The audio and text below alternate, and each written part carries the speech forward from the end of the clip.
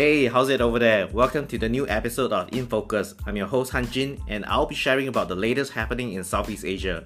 Stay with me as I try to cover a wide range of topics, but not limited to sustainability, ESG, artificial intelligence, and the built environment. Okay, let's start.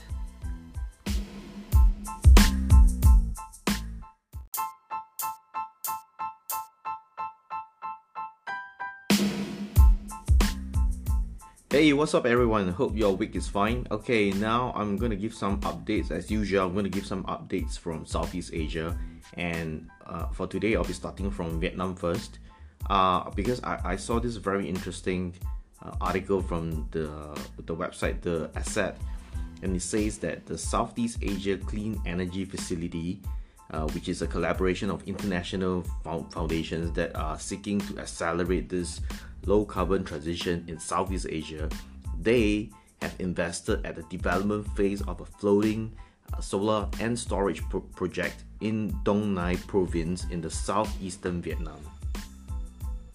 So this project is being developed by Blue Leaf Energy, and it comprises some floating solar and storage peaking plant with a target capacity of 500 MP with battery energy storage system of up to 200 megawatts per hour capacity. The investment of this project is being managed by a Singapore fund manager called Climb Capital, and they want to demonstrate that there is an alternative to locking in thermal capacity in Vietnam through, cost competitive and environmentally sustainable solutions. This project is designed to have the capability to provide mid-merit and peaking power that would traditionally be provided by unsustainable or fossil fuel sources. And through the introduction of energy storage, this will allow the country's dominant power utility, which is Vietnam Electricity, to accommodate an increased renewable energy capacity while reducing stress on its power grid system. And this plant, is expected to avoid an average of 372 kilotons of carbon dioxide emission per year over a 25-year lifetime, and a maximum of 412 kilotons of carbon dioxide emission if the battery uses solar generation to displace peaking diesel generation. Climb Capital, they stated that Vietnam's power development plan from 2021 to 2030 may include significant thermal power capacity to address an impending power shortage as their economic growth drives electrical demand. And their focus is that they believe that advanced technology like solar and storage peaking plants can help to address Vietnam's power shortages in a cost-effective and sustainable manner. Okay, so that's it for Vietnam, and moving to Thailand, we have the Thai industrial park operator Rojana Industrial Park. They are joining force with the US-based Evlomo to build an electric vehicle battery production plant in Chonburi, just east of Bangkok. So the plant will be built in a place called Nong Yai district, and they will have a production capacity of about 8 gigawatts hour of batteries, and is expected to create some 3,000 jobs. So the plan is to supply producers of electric and hybrid power passenger and commercial vehicles across the entire ASEAN region. In March, Evlomo actually announced plans to roll out a network of fast-charging EV stations across entire Thailand in collaboration with Australian DC charger manufacturer Tritium and Evlomo's local joint venture Evlomo Technologies Company. They want to build Thailand's largest EV charging network based on fast charging points with capacity of up to 350 kilowatt, and it is supposed to be compatible with all major EV models. And earlier this month, this US company, they also signed an agreement with Thailand's PTT Oil and Retail to build a network of EV fast charging stations in the Eastern Economic Corridor. So this PTT Oil and Retail is the retail unit of Thailand's largest energy company, PTT, and this company has a total of almost more than 2,000 plus petrol stations across the entire Thailand, and under its Cafe Amazon brand, they have almost more than 3,500 coffee shops, and they manage more than 2,000 convenience stores nationwide. Okay, so that's it from Vietnam and Thailand. Let's go for a short commercial break, and I'll see you in a while.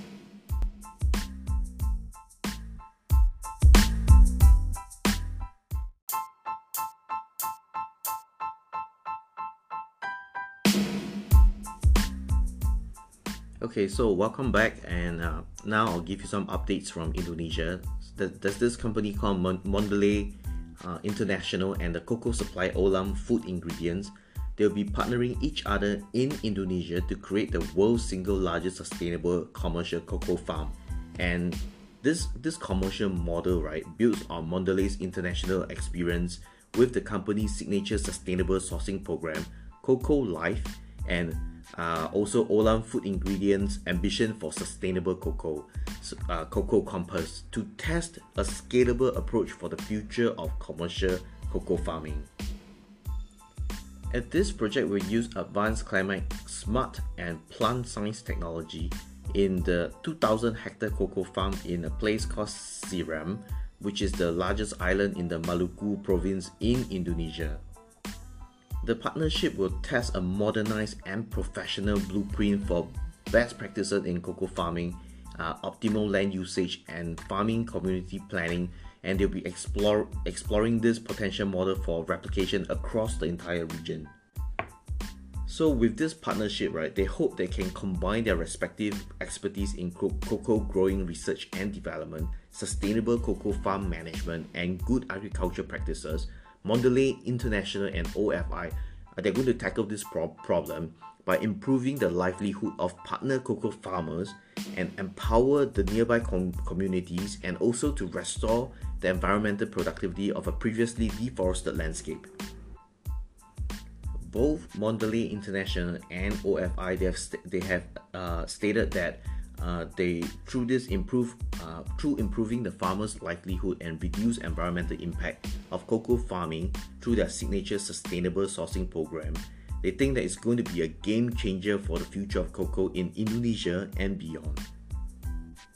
Okay, so moving on to Philippines, there's this website called fewstar.com, and they have an upcoming webinar called Sustainability Starts With You, and they are inviting Levi's to lead the discussion along with two eco-thought leaders in their society. Okay, so ahead of this webinar, right, Levi said that sustainability and responsible consumption are more important than ever, and they are also looking into using a range of more sustainable fabrics and practices. One of this material is called organic cotton, and they say that a range of their men's fit is made with certified organic cotton, and this organic cotton doesn't rely on chemical pesticide, which will contribute to healthier, cleaner soil and cleaner waterway. So when the soil is healthier, it's fertile for a longer time, benefiting the farming communities. So Levi's has been innovating new fabric and fiber strategies that are more environmentally sustainable, and they have developed this new material called cottonized hemp. And this cottonized hemp, it requires less water and pesticide to cultivate than conventional grown cotton. But unfortunately, due to the costness of this hemp fiber, it has never been a popular choice for clothing. And this is why Levi's has worked with specialists on cottonizing process to make hemp yarn feel as soft and comfortable as cotton. And in this season, right, the Levi's brand is implementing its use even further. The third material that Levi's is using is a sustainable material called tencel, and it is supposed to be a soft fiber sourced from responsibly harvested wood. And using these fibers that source from such sustainably managed forests, farms, and plantation, right, this will help to preserve forests. And this material is also supposed to be more moisture absorbent than cotton, softer than silk, and cooler than linen. And apart from using sustainable material, Levi's is also emphasizing on the circular economy, which is their ultimate goal, in which durable products designed using safe and high quality materials and dye can later be recycled and turned into new products, reducing both waste and demand for raw materials. And the good news is, if you do get wear and tear in your Levi's product, you can now bring your Levi's denim to a Levi's tailor shop to be repaired or even refashioned into something new. And what you have to do is just drop by their tailor shop presented in Manila, the places like Robinson's Place Manila, Ayala Mall Manila Bay, and the SM store at SM Makati. So Levi's really wants to make a positive impact on the environment and also to inspire a collective action for some of the most pressing social and environmental issues facing their business. This webinar, Sustainability Starts With You. If you really want to follow it, please take note that it's going to be on the 7th of May, and all you have to do is to follow Few Star News on Facebook for the update on this webinar. Okay, so that's it for my podcast. Stay safe, stay healthy, and I'll see you in the next episode. Bye.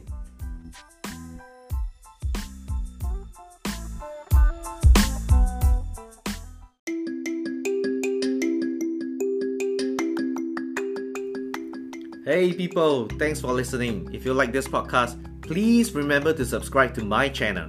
And also, please like, rate, or comment on my podcast to let me know what else you'd like to hear. As usual, stay safe and healthy, and see you in the next episode. Bye people!